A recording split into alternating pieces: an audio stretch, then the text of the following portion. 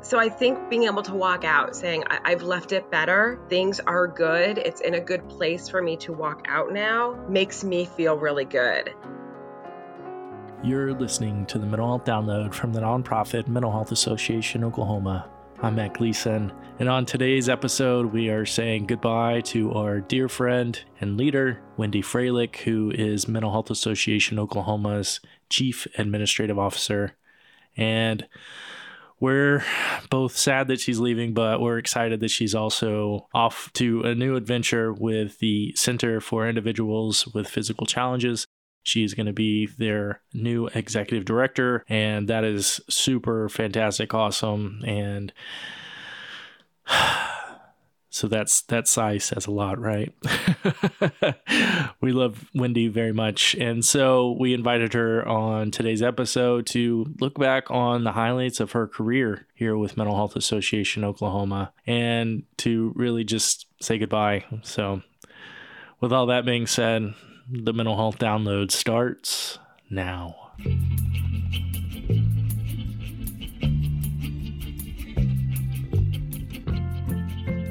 So Wendy, your origin story of coming to the association is epic. And so would you do us the great honor of sharing that story with us? You bet, Matt. This is actually one of my favorite stories. I was in my last semester of my senior year at college, and I was getting my degree in public relations with my whole goal of working for a large PR firm upon graduation. And my last semester of my senior year, I interned at a PR firm, Broder Porter Novelli, whose mothership was in Boston. So I thought, this is great. I will go get my foot in the door in this smaller branch in Raleigh. Then I'll move back up to Massachusetts, which is where I'm from, and I'll go work for Broder Porter Novelli. And I wasn't there more than a month, and I decided that working in the PR sector was just not for me. The whole corporate feel and the backstabbing that went on in that office and the no one was happy for anyone else's successes, that was really tough for me. So long story short, I ended up going and getting a job at Mental Health Association in North Carolina. And that started my entire career in the mental health field. So I worked for them for a couple of years. I then went to Mental Health America in Washington, D.C. And it was at that time that I met our CEO, Mike Brose. This was in about 2002. I saw Mike on an elevator. He was going up, I was going down, and I said, "Hey, are you Mike Brose?" And he said, "Yes." And I said, "You do housing, right?" And he said, "Yep." And I said, "I need to talk to you." So my job at the time was traveling the country, visiting best practice programs, and then working with affiliates across the country to implement either those full programs or pieces of those programs. Mike and I got to talking at that conference, started to get to know each other. We then saw each other a year later at the next annual conference. And at that conference, he said, "You know what? We're going to do a national conference in Tulsa focused on housing. What do you think about being our contractor for that event?" And I ended up leaving my job with Mental Health America. I continued to live in the DC area and served as a contractor for Mental Health Association, which was in Tulsa at the time, for a national housing conference. And I did that from 2003 and 2004. And sort of went on my merry way. And every couple of years, Mike would call and he'd be like, "I have this job. Are you interested?" And I'd be like, "No, I'm good." And my career continued to progress. I was the executive director of a small nonprofit in Connecticut for a while. I ended up working for Mental Health Connecticut. So again, one of our affiliates from Mental Health America, and just continued to progress in my career. And finally, during that time, Mike contracted me a second time to help plan the second national conference that we did. And finally, in 2015, he called and he said, I'm looking for a chief. Would you mind coming to be one of my chiefs? And I was like, you know what? That sounds like a great opportunity. I'd be happy to come and work with you. And I knew a lot of the staff by that point, and I really enjoyed working with the staff. So I moved my entire family here, being my husband and my two kids and myself. We moved here in 2015, and I became the Chief Program Officer for Mental Health Association Oklahoma, and been with the organization ever since. And it's been been a blast. We've had a good time, right, Matt? So much fun. So much fun. So I know lots of Wendy stories. We won't share 98% of them.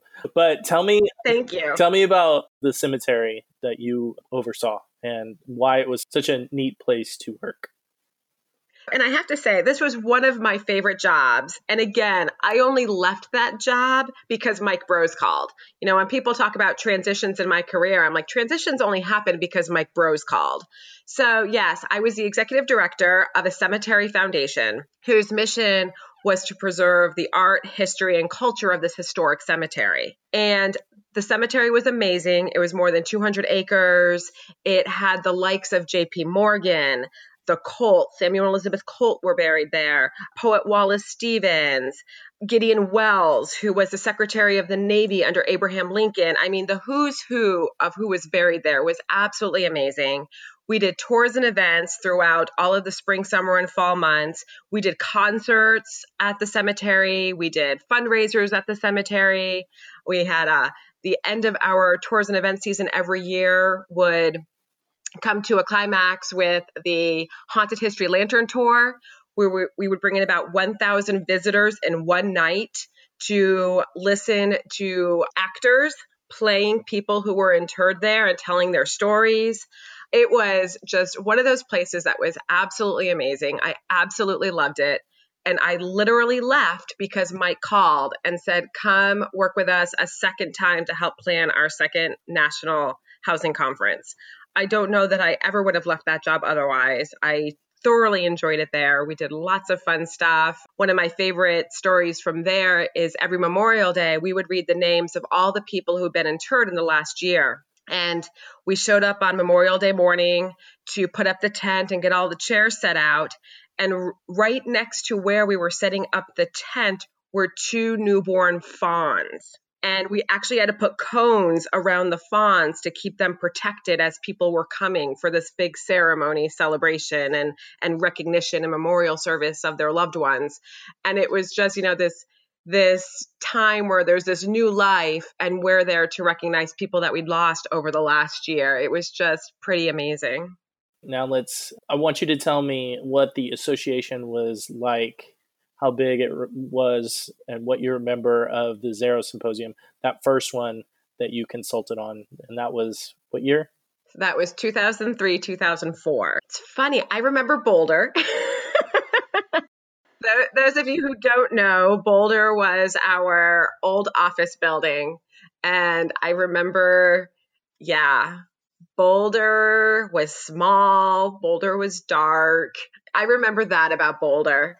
I remember, we did things like we did a housing tour. We went and saw Altamont. We didn't have as much housing back then, but, we went to Altamont. We went to Walker Hall. So I remember doing things like that. We had a core group of people that we worked with on the conference. I can't say I was as ingrained sort of on a larger scale of what the association was doing. But we had our core group, and some of those people are still here today, which is just absolutely amazing. So Karen LaPlante, Mike Brose, Paul York would be of those?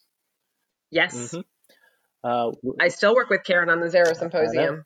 So do I. And so what do you remember about that first Zarrow? It was held at Southern Hills Marriott, which again is just showing our growth. Now we host the event at Cox Business Center. It was just a much smaller event. I think we had 500 people. We thought it was huge. I don't even know if there was that many, to be honest. I can't even remember what the numbers were. But, now we serve 800 people every year at the Zarrow Symposium. So again, just the look and feel of it is very different. Judy Alexander was one of the event chairs that year, so I worked closely with her. She's still engaged with the organization. I mean, I think what I saw then is and what I continue to see is how people get engaged with Mental Health Association Oklahoma, and they just don't let go. They've been here for so long. Tim Roberts is another one that's been with us just so long. I mean, he helped hire Mike.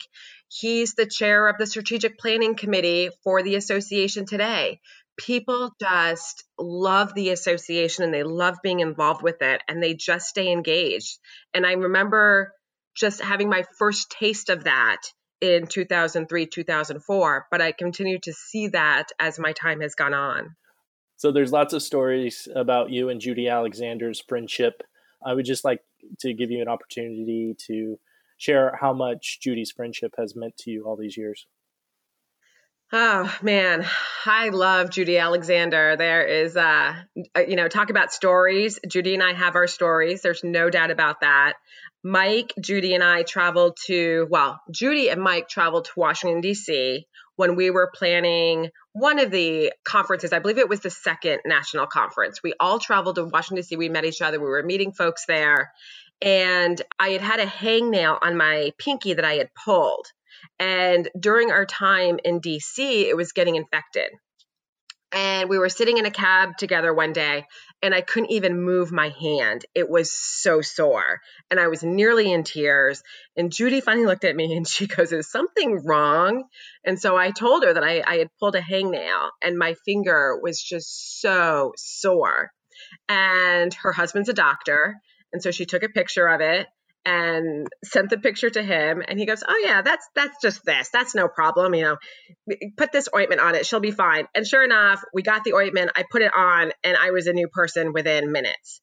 But that's just one of the stories that I feel like Judy is constantly saving my life. Like I'm in near tears because something is happening. And Judy and Jeff are just stepping in, being like, "We'll fix it." So they are amazing. And I love them both dearly. And you actually, when you were consulting, you actually lived with them for a time, right?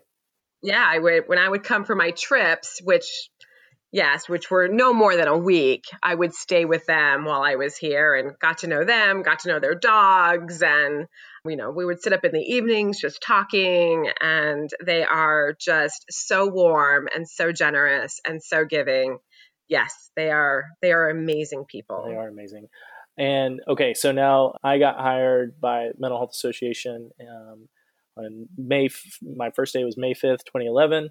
That year, Zero Symposium was basically me and Karen LaPlante, which I still boggles my mind. Obviously, there were other people involved, but Karen was the director and I was the assistant. And we basically did this conference. I mean, Karen did 98% and I helped here and there. But I just remember running around that hotel, just, you know how I get. And just, it was fun, but it was exhausting. And then the next year, they decided that it was going to be a national conference, and it was going to be, instead of 2 days, it was going to be 3 days. And they were bringing this person named Wendy in to pull this massive thing, which I couldn't even wrap my brain around. And all of a sudden, Wendy, you appeared, and it was like you had a plan, and you pulled it. You worked with the group, obviously, but you are our leader, and you got us through that. And then when those 3 days were over, which I didn't know if my feet could make it through. Oh my God, 3 days. And then we had a celebration at the end of that, and we went out and had a fun time together, the group. And I remember just how you were a part of our family, like immediately, like you fit our culture perfectly. And I just remember being like, dang, I wish she didn't have to go back to Connecticut. I wish she could stay here. And then, when you came in, what year did you come officially? 2015. In 2015. So 3 years later, you came back, and it was like you were a part of our family immediately. Like it was just the perfect fit. And so we were all excited, and we were just off and running. I want to ask you, so you quickly became the chief programs officer, and that means that you were overseeing our frontline staff who are helping people experiencing mental illness, experiencing homelessness every day. And what that was like, what do you remember about that period in your association history? I remember it was a lot. I remember, we were talking about growth, and we were trying to build new programs, and we were trying to find infrastructure for the programs we already had. One of my little jokes about working at the association was I got here and someone would come to me with a problem, and I'd be like, "Well, what does the policy say?" And the response back was, "There is no policy." Or, and then someone else would come and I go, "What does the policy say?" And they'd be like, "What do you mean? What does the policy say?" There's no policy. For me, it was a lot of, let's build the infrastructure to support the programs so that they can then be successful. They know how to work through situations. They have guidance in how they're doing their work. As a part of that, we went through our entire Council on accreditation process, which again built that infrastructure for the programs and the departments to be successful. So I feel like there's been just a lot of growth in my time here, not only in terms of the expansion in staff and the expansion in programs, but just the building of the infrastructure to make the people that work for us successful. Yeah. And I want to point out that in April of 2014, Mental Health Association in Tulsa officially became Mental Health Association Oklahoma, and we went statewide. And so there was rapid growth and rapid, just like as Mike has always said, we were building the bike as we were riding it. And you came along with a big toolbox and you hopped on the bike and we were off and running. And so, what do you remember about that rapid growth and how we were, as you mentioned, with the policies and procedures, but, what do you remember about that time? And just, you went from a cemetery to the association. And if you can explain pace of life at the association, not only in those early days, but today still. Yeah, the pace at the association is extremely fast, right? We are constantly saying, what's next? What's next? What's next? And then we're also saying, okay, and then the programs we have, how good are they doing? What do they need? How do we continue to meet their needs? So it's this twofold piece of this is what we're already doing, and we need to make that successful and keep it successful. And then but there's so many more needs out there that we want to try to meet. And what do we need to do to meet those needs?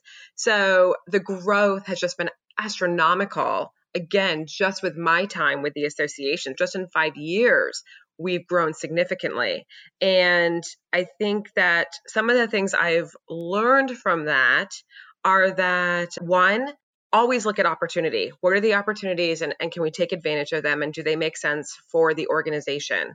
And I think that is one of the lessons that I will definitely take with me as I go to the center. I think one of the other lessons I've learned here is if you treat people right and you provide a culture where they feel engaged and want to be involved, people want to stay. They want to work for you. They want to be a part of that overall mission. And I think that's just been pretty phenomenal as well. And I've worked other places and people stay a long time, and I'm going to the center and people have been there 2 decades. So I don't think that is really unusual, but it's just nice to have experienced it with the Mental Health Association. And I think the third thing I've learned is there's always more to be done, right? The day doesn't end. It's like, I did everything I was supposed to do. Yay me. That's just not the reality. There's always more to be done. And it's always trying to figure out, okay, so how do I get to that next thing? And what are the steps? And how do we put those in place to make sure that it works well, again, for the staff, for the organization, for the mission. But those are 3 lessons I'll certainly be taking with me, just watching how the organization has grown here over the last 5 years. One of the things that is remarkable about you, among many others, is because you were the chief programs officer and then you became the chief administrative officer, there really is not an aspect of our organization you have not had very serious hands in the dirt with, that includes marketing. Obviously, you are a genius. Thank you. You are an eagle-eyed editor. We will all miss you. You have moved so many of my commas, deleted so many of my commas, moved words and made them beautiful. I'm going to miss that. So you are the supreme ghostwriter of the Mental Health Association. You're always making things better. But you've also, and this is something that you came to the association with, is you're an advocate and you have wonderful experience in advocacy. And so I want you to talk about some of the big highlights of some of the advocacy work that you've been able to achieve here at the association in the past several years. Yeah, well, I think, my advocacy started again when I worked for Mental Health Association in North Carolina. My boss there was John Todt. He would take me to the Capitol with him. We were trying to increase funding for mental health during that time, which we continue to talk about today. And so that advocacy aspect started really early for me. I then went to Mental Health America in DC, and we were advocating for mental health parity. So ensuring that people who need mental health services, that those services are covered at the same rate as physical health services. And again, we would go to the Capitol. And again, the Capitol in DC is like no other. And go meet with legislators, and we would do rallies on the lawn saying, we need mental health parity. And then that passed. We also, from there, I worked for Mental Health Connecticut, and I was their director of marketing, director of development, and their lobbyist. Right. Nonprofits. Yep. Nonprofits. And so that was really exciting. And in Connecticut, the way things work is every bill that's put forth that moves through the process, you have to allow testimony to that bill. So I think I testified on 11 bills that were in the process when I was their lobbyist, and I was only their lobbyist for 1 year. But that's a lot of testifying, that's going up in front of those committees and saying, this is why this is good, or this is why this is bad, and providing the information that they need. I will say, I remember one bill that I was going to testify on, and it was about homeless services for youth. And I had written this entire testimony, which could only be 3 minutes, but it was about how there was this teenager in Avon, which was a neighboring town, that was homeless, had no parent oversight, and yet she continued to go through high school. And it ended up being that one of her high school teachers ended up adopting her and taking her in. And so the story was amazing, but it was just about, how these youth that are homeless need something extra so that they can go on to be successful. And as I'm about to go up to testify, one of the legislators that's sitting on this committee tells the story I am going to tell and says that that girl is now her daughter. It's like, I basically ripped up my testimony, crossed my name off the list. Like, she just told my whole story, and her point was told so much better from that first person perspective. But, that flame in me that, there are people who can't advocate for themselves, or who can, but together our voice is louder. The more of us that are yelling, the more of us that are talking, the louder our voice is. So it's important to me to be able to make sure my voice is heard. And Matt, you know that whether we're talking advocacy or we're talking, we're in a meeting, my voice needs to be heard. But it's nice when I can make my voice heard to make things better for others. Yes. And that segues perfectly into this next section.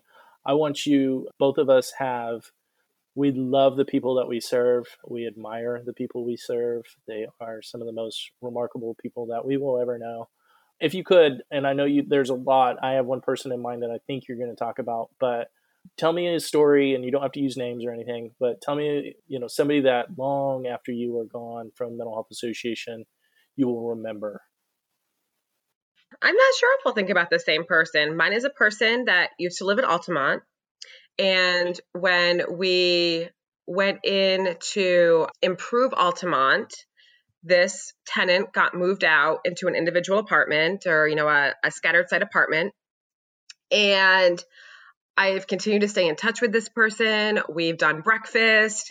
She loves just to get together and just chat. She just wants to talk. She just wants someone to talk to. And I've talked to her on the phone since, and we've just continued to stay in touch. I mean, there are just these people that touch our lives, and I'm not sure why, and I'm not sure how, but they've just touched our lives. And, she'll tell me her story about being a child and what that was like and what her household was like. And you just hear all these obstacles that were put in front of her, and yet she's as kind and as warm and as sweet as anyone else. And it's just, how do you overcome all of those barriers? Yeah, the stories are amazing, Matt. And you do such a good job at taking those stories and telling them well, which goes to my respect for my staff and how good they are at what they do.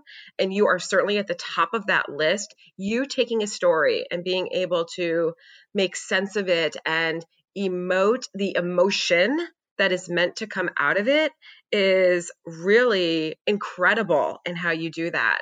But yeah, the people that we serve are amazing. And the way you tell their stories is amazing. And the way I've been able to interact directly with those stories has been amazing. Yes. And you did pick the person that I thought you would. And that person, for instance, she's also, I consider her a friend.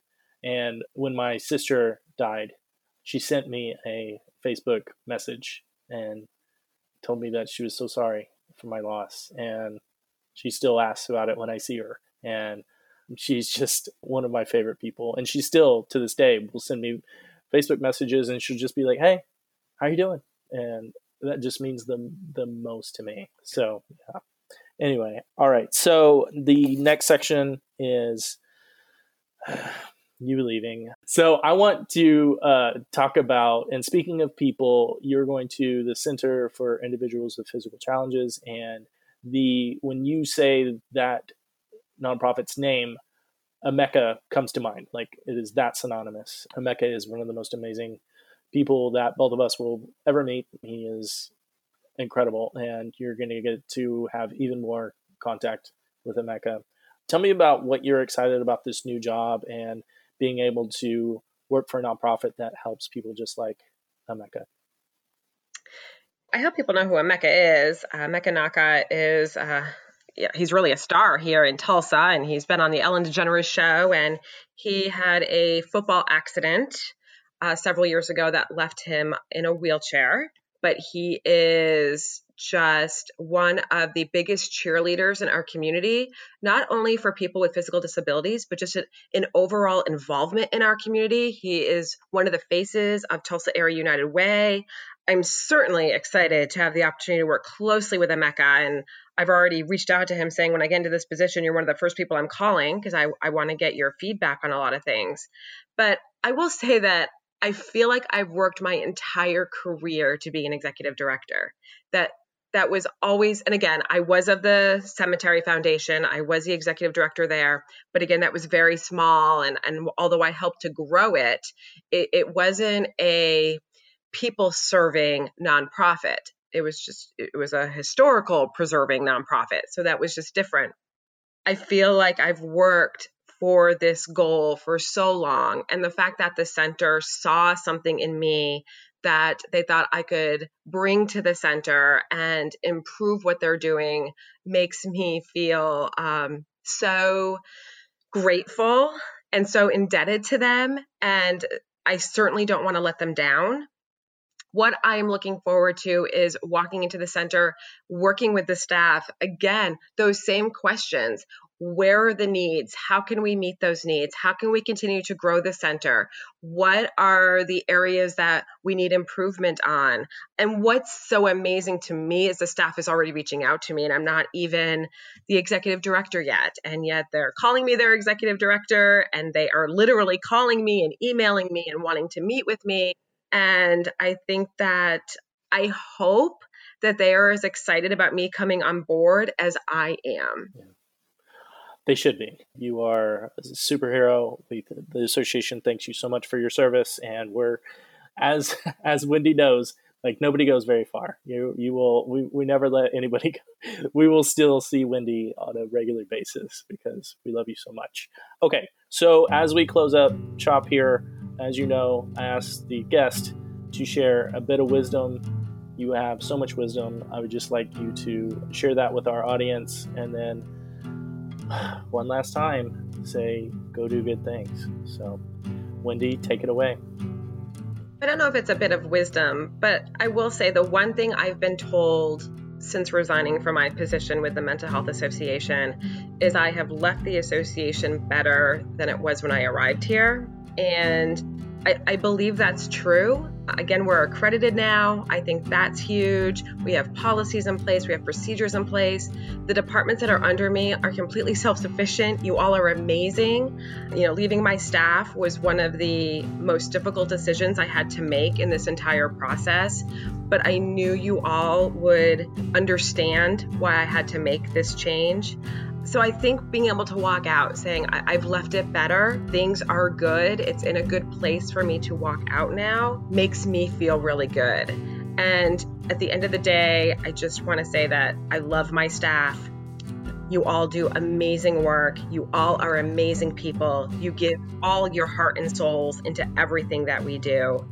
And I think that's amazing. So go do good things. Thanks all.